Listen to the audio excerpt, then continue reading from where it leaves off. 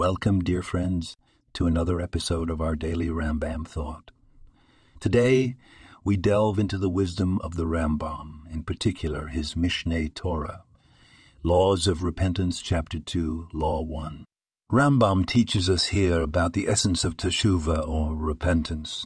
He states, when a person transgresses any of the mitzvot of the Torah, whether a positive command or a negative command, whether willingly or inadvertently, when he repents and returns from his sin, he must confess before God.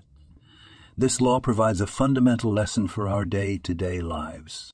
It encourages us to acknowledge our mistakes, turn away from them, and importantly, vocalize our repentance. It's not sufficient to merely feel regret within ourselves. We must express it outwardly. In today's world, we often find it challenging to admit our mistakes, let alone express regret for them. We fear judgment, ridicule, or consequences. However, the wisdom of the Rambam reminds us that expressing repentance is a critical step in personal growth and spiritual refinement. So, whether it's a personal, professional, or spiritual transgression, let's not shy away from admitting our errors, learning from them, and expressing our sincere regret. It's through this process of teshuvah that we truly grow as individuals and connect deeply with our Creator.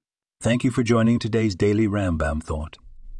Always remember, no matter where we are or what we've done, the path to repentance and growth is always open to us. This podcast was produced and sponsored by Daniel Aronoff.